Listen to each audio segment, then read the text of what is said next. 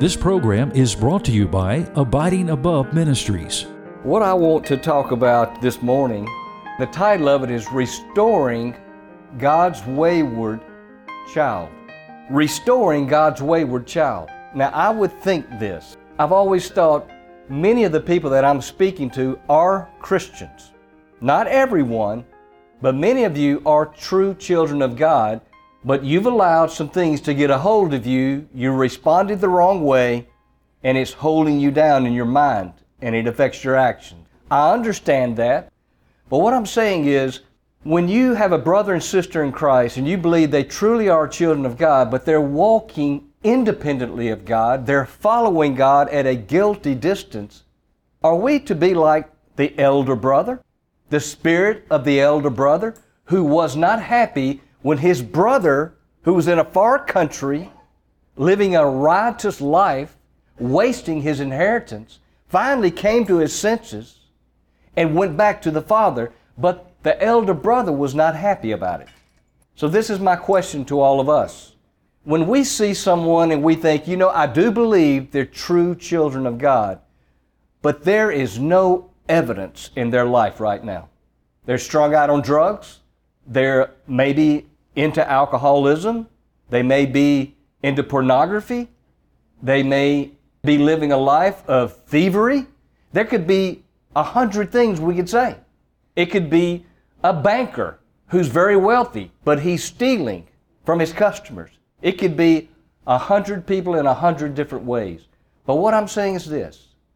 If they truly are a child of God, now I know everything I just said doesn't sound like a child of God, and many times it's evidence that they're not a child of God. But I do believe, and I believe many of you believe, there can be children of God who are following God at such a guilty distance that when you're with them and you watch them and you listen to them, you say, I'm not even sure they're truly saved. There's no evidence.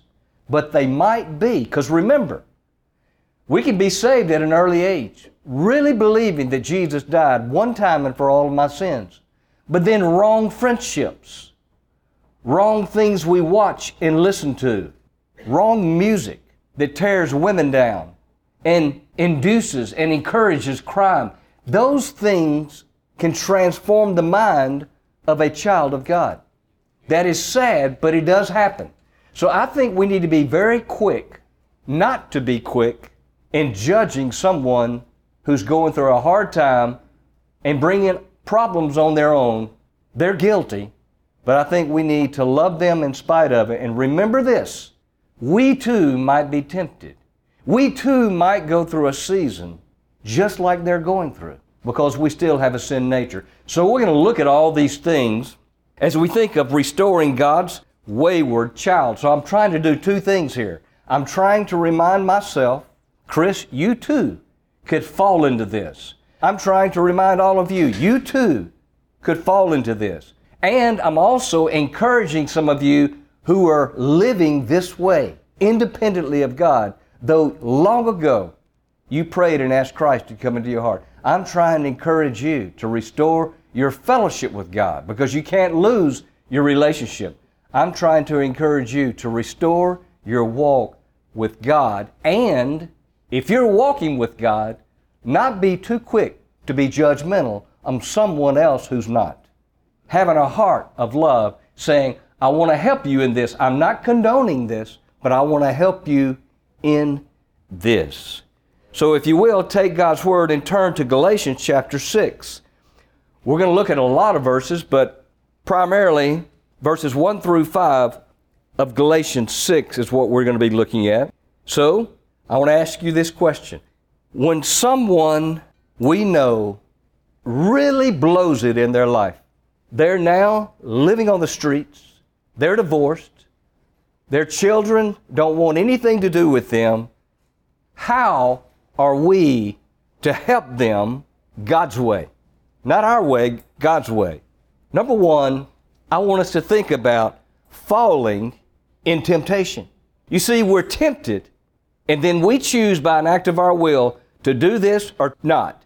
Don't ever blame your mess on another human being that is ungodly, wicked, and devilish. You have to stand and look in the mirror and say, my wrong response to this is what's caused all my problems. Remember, you haven't been nailed to the cross. Jesus was nailed to the cross. Look how he responded to that horrible death. He responded in love. Father, forgive them, for they know not what they do. My friend, listen, if you and I would respond the right way when people do us wrong, God will make us more like Christ. But if we respond the wrong way when we have been done wrong, harmed by other people, and we respond the wrong way, we become just like them. We don't want to become like Christ. Failing in temptation. We must remember we still have a sin nature. You say, well, I'm a child of God. I am too, but I can still sin. Thought, word, or deed, I can still sin. Why? Because I have a sinful nature that was inherited from the first man, Adam.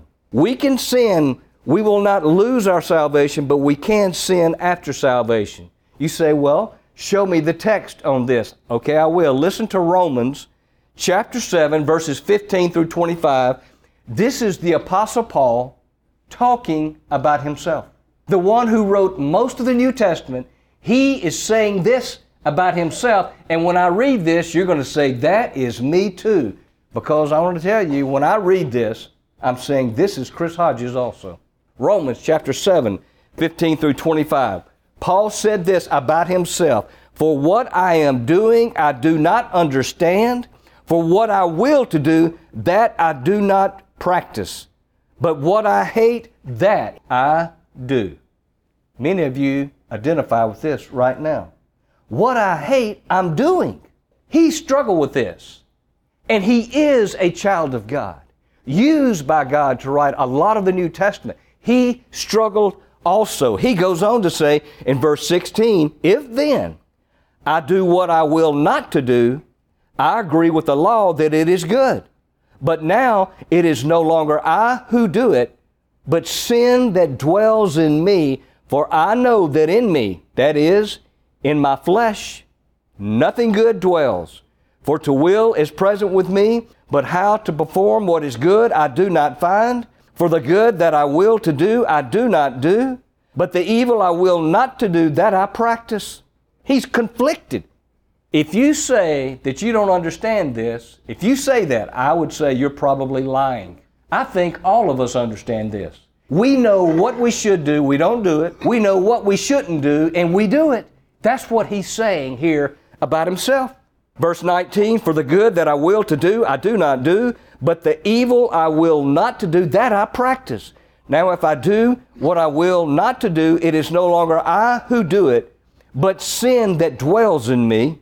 I find then a law that evil is present with me, the one who wills to do good, for I delight in the law of God according to the inward man. But I see another law in my members, warring against the law of my mind, and bringing me into captivity to the law of sin which is in my members. And then he says this, oh, wretched man that I am. Do you ever have a moment in the day where you feel like, wretched man that I am, what am I doing? You ever feel that way? He felt this way. He is and always will be a child of God. My friend, listen. It's not that God doesn't love you. My friend, you may not be loving yourself in a godly way. So he struggled. He says, oh, wretched man that I am, who will deliver me from this body of death? And he says, I thank God through Jesus Christ, our Lord. That is your answer.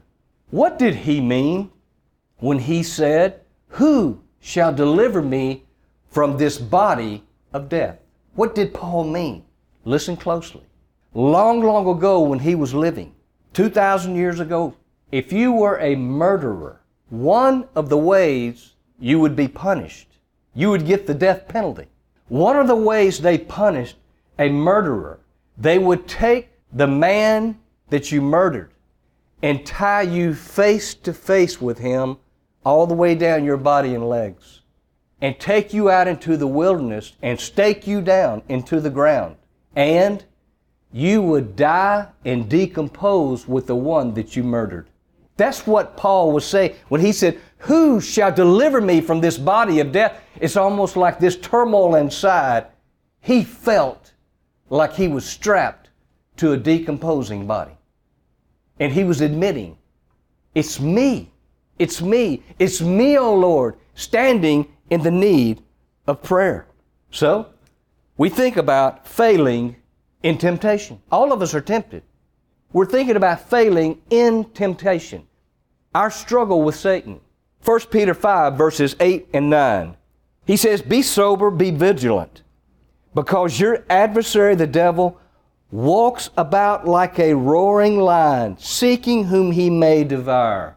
Do you ever walk through the streets of Memphis and you see people and you wonder, does Satan live in them?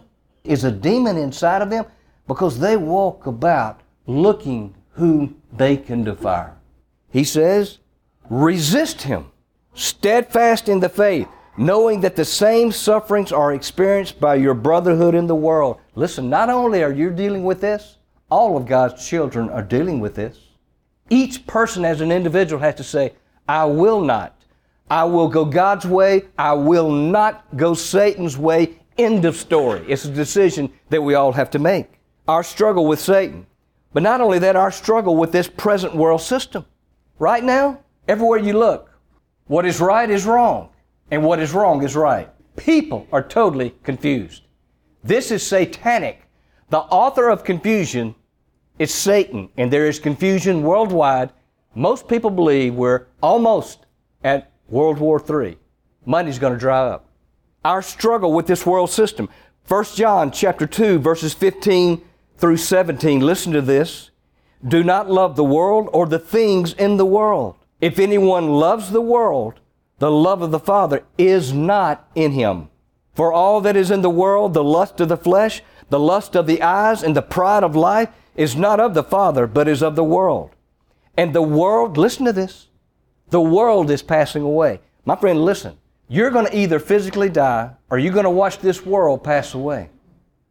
This is not it. Let me tell you what's going to be forever. A place called heaven and a place called hell.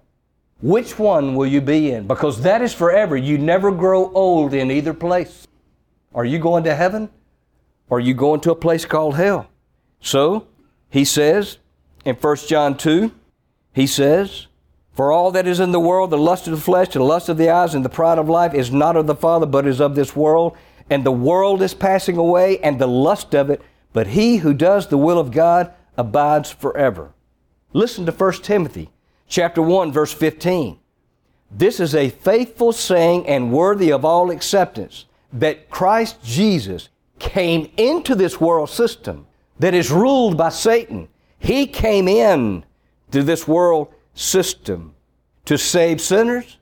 Listen to what Paul said, of whom I am chief. Paul thought of himself as the chief of sinners. So you may think, I'm hopeless. I'm too far gone. My friend, listen, no, you're not. Until you breathe your last breath, you're not too far gone. And you can't stop God from loving you. Time is now. Paul said he was the chief of sinners.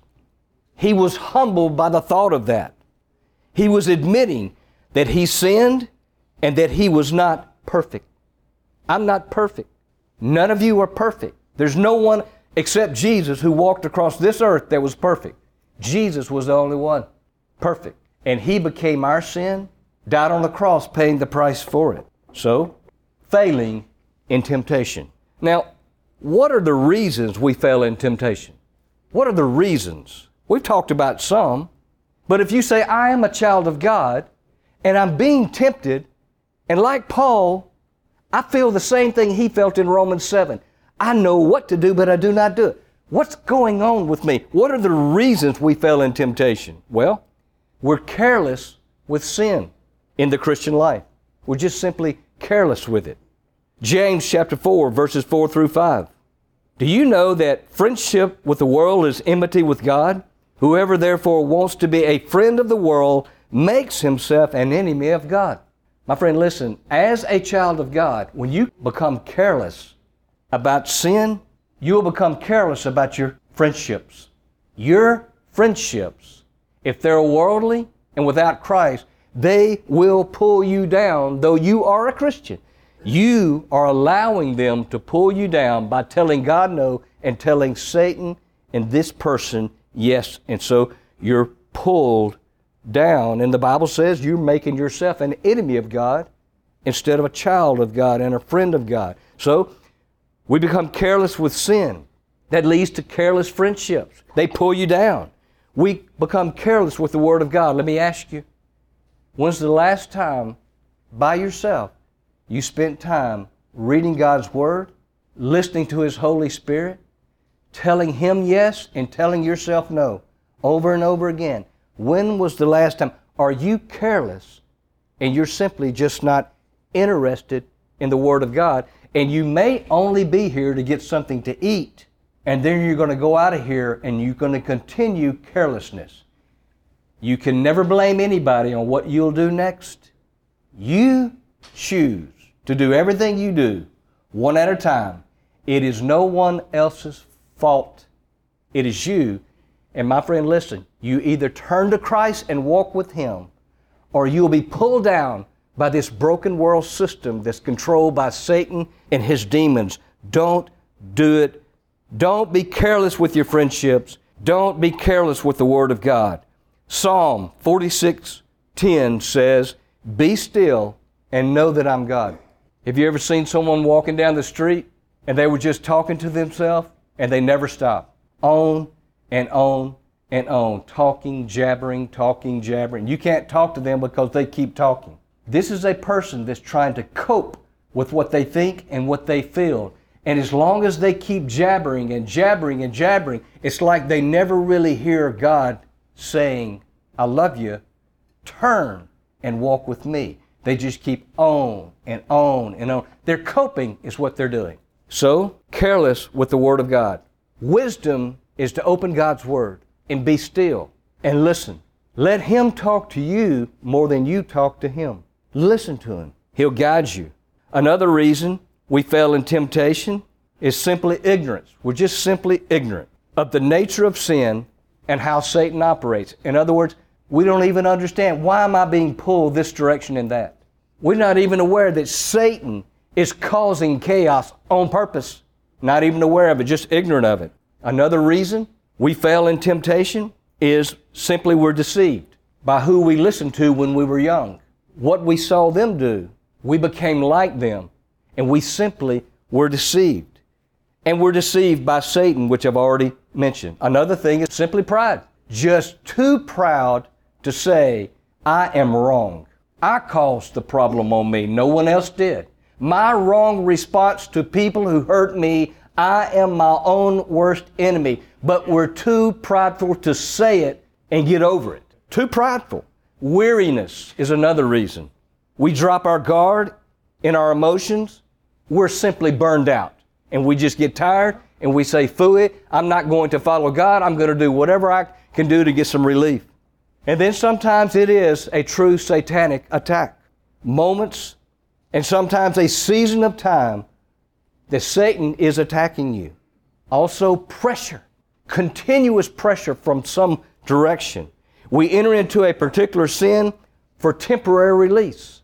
So you go get some fentanyl, you go get some alcohol, you go get something to give you temporary release of some pressure that you feel. You're going about it the wrong way. Let the Holy Spirit ease the pressure you feel. He never wears off. But anything you take created by man will wear off, and you'll have to have more. And that's how they get your money. And so, pressure. All of us are vulnerable to constant pressure. Any of us can fail in this at any moment. So, what if you know someone, or what if you are the person who is a true child of God, but you're not relying on Him anymore? And more you're becoming like Satan instead of becoming like Christ. What do you do when you realize, what have I done? What the years that I've wasted, what can I do? Or if God is prompting you to help someone and you say, "I know they are a child of God, but they're walking independently of God. I'm not going to judge them because in a moment I could be tempted and fail and be right where they are. So what I'm going to do is ask God, God, what are you doing in their life and how can I help? All right? How to restore God's wayward child. How? How do you do this? We have a responsibility to restore our brothers and sisters in Christ. Galatians chapter 6, verse 1. Brethren, if a man is overtaken in any trespass, you who are spiritual, restore such a one in a spirit of gentleness, considering yourself, lest you also be tempted. Remember, just in a blink of an eye, you may fall the same way they're falling. Do not become prideful. So sometimes we become self-righteous and judgmental, and we say, I tell you what, whenever they fall flat enough times, they'll finally get up and change. We get mad. Instead of being sad, we get mad. Start working to restore them immediately. If you're a child of God and you say, he is going down the wrong path and he's going quickly, ask God to work through you to restore them immediately. What does the word restore mean? It's used in the Greek for a physician who would reset the bone of a broken limb. It's like somebody having a broken arm, and it's like God's telling you to go set that arm.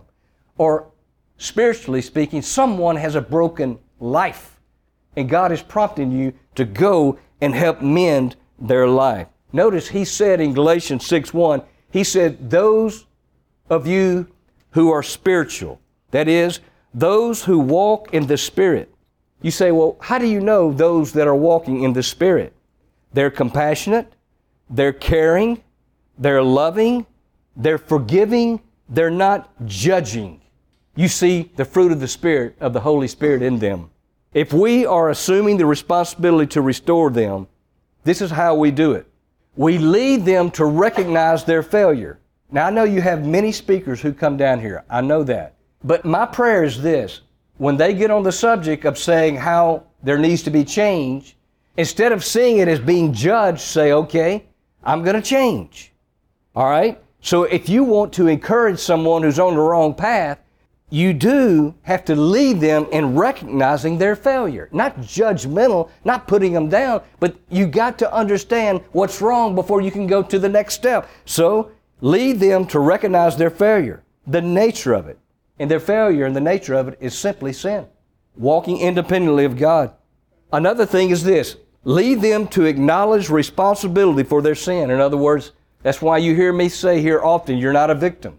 I say often, you're a product of your own decision making. Nobody makes your decisions, you make them. Whether they're right or wrong, you decide for yourself. And if you make wrong decisions, even when wrong's been done to you, you respond the wrong way, you actually make things worse for you and other people. So, get them to recognize their failure, get them to acknowledge responsibility for their sin. It's a personal thing. It does not matter that others were involved. Keep things clear.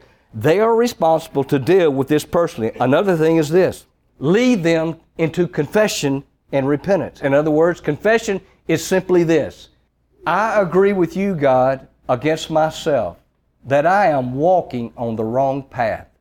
I'm choosing by the Holy Spirit in me, which is my power, to repent from this path and begin to walk on your path. Confession, agreeing with God against yourself.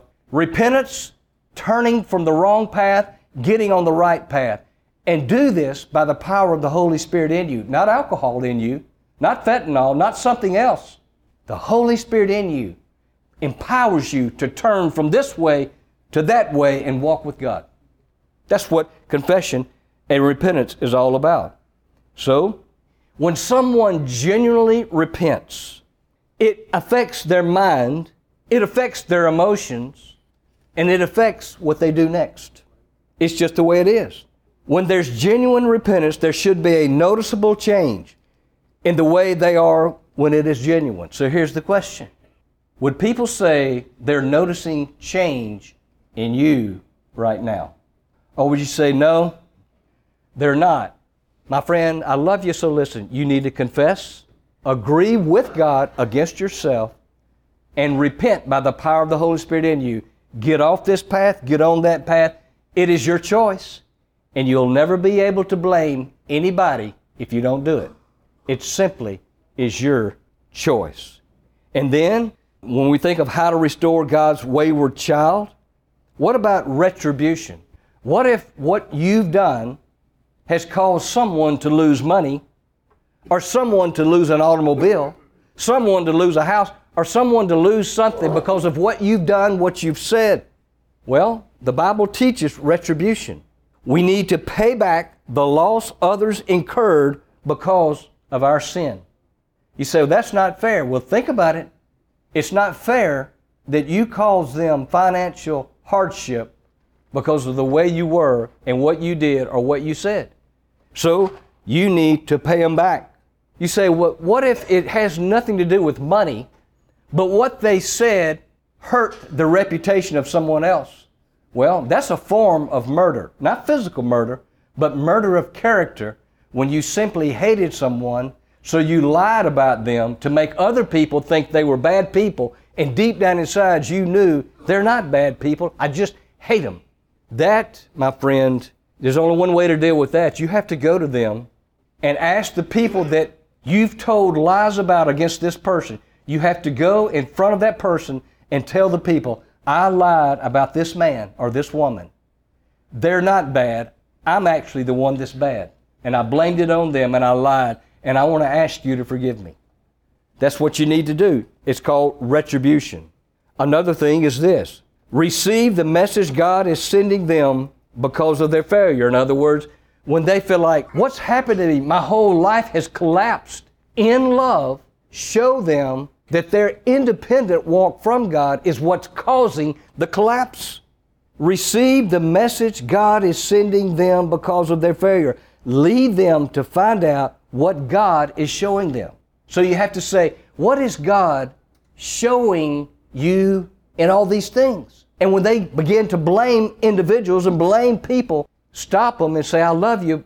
I'm not asking you that. I'm asking you, what is God showing you in the calamity that you're in? What is God saying to you? Keep their focus higher than the lower things. And then respond to chastisement with gratitude. In other words, God loves us, but He does discipline us, and He doesn't do it with a belt. He does it in love. His discipline is like I tell young people, why in the world would you go to a dentist and have them put braces on your teeth because it makes your mouth so sore? Don't do it. They say, no, I want to do it. I say, it's too expensive.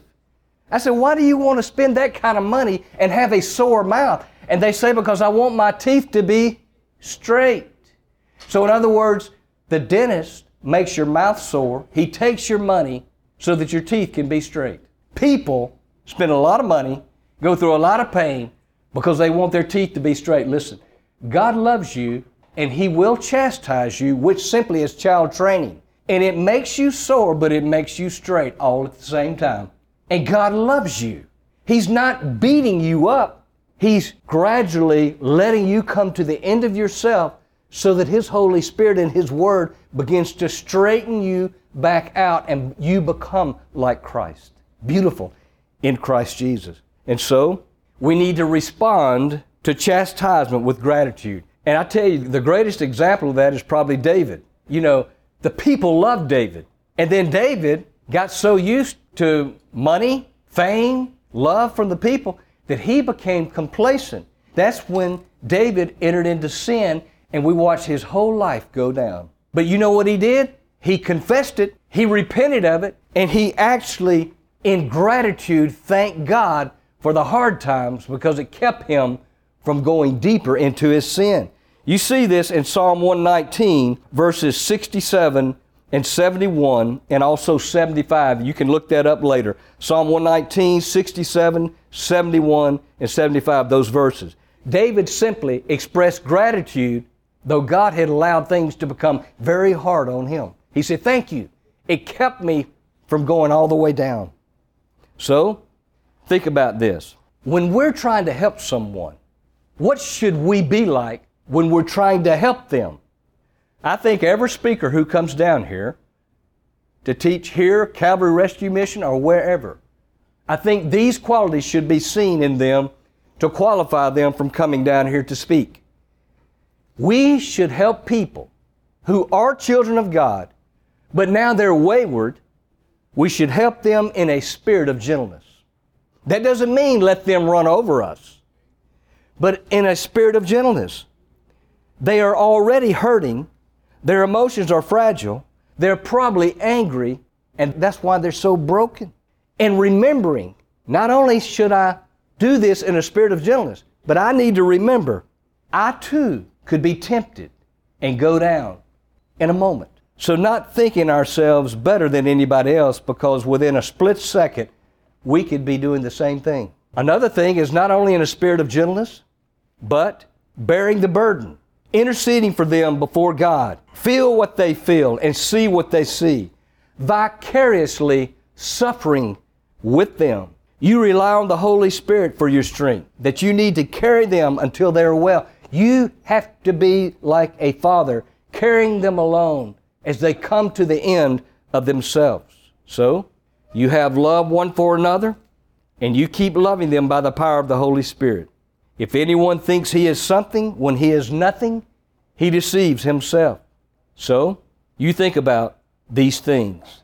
When you find yourself with someone, they are children of God, but they are on the wrong path.